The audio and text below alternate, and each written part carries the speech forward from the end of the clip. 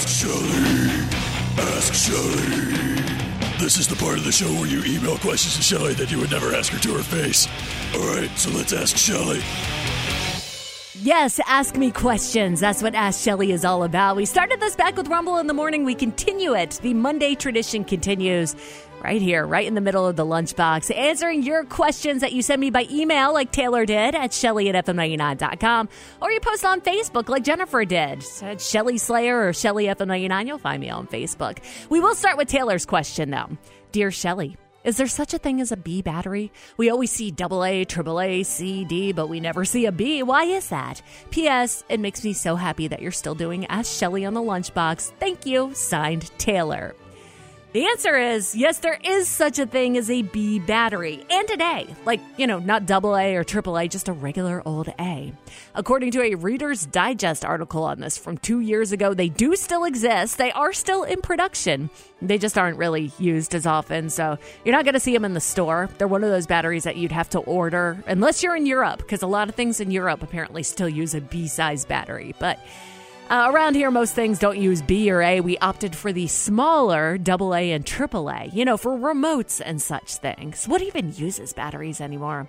Like kids' toys, flashlights, even most adult toys have rechargeable batteries to them. Xbox controllers, that kind of thing, rechargeable, so you don't have to steal it from the remote anymore. But there's your answer.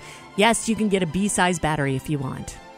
From Jennifer on Facebook, where did the term spill the beans come from? I know she was hoping for a fart answer here, but the answer, again from Reader's Digest from an article in 2021, is one explanation dates back to ancient Greece, where they used to vote anonymously using beans and jars. The votes were cast in jars that you couldn't see through, and if someone knocked over a jar, they would spill the beans, revealing the results of the vote prematurely.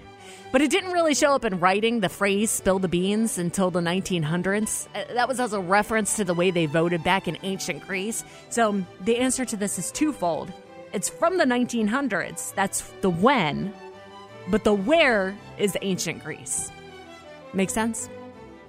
Finally, this. Happy almost Halloween, Shelley. Who invented candy corn?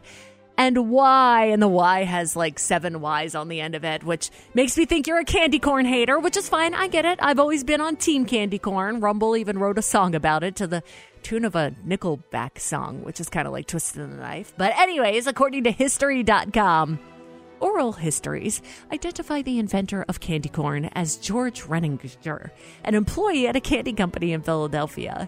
They were the first candy company to sell candy corn, but it was the Gold's Candy Company, which you now know as Jelly Belly, that really made it popular. Back in 1898, Gold's picked up the recipe. They started marketing the kernels as a candy called chicken feed.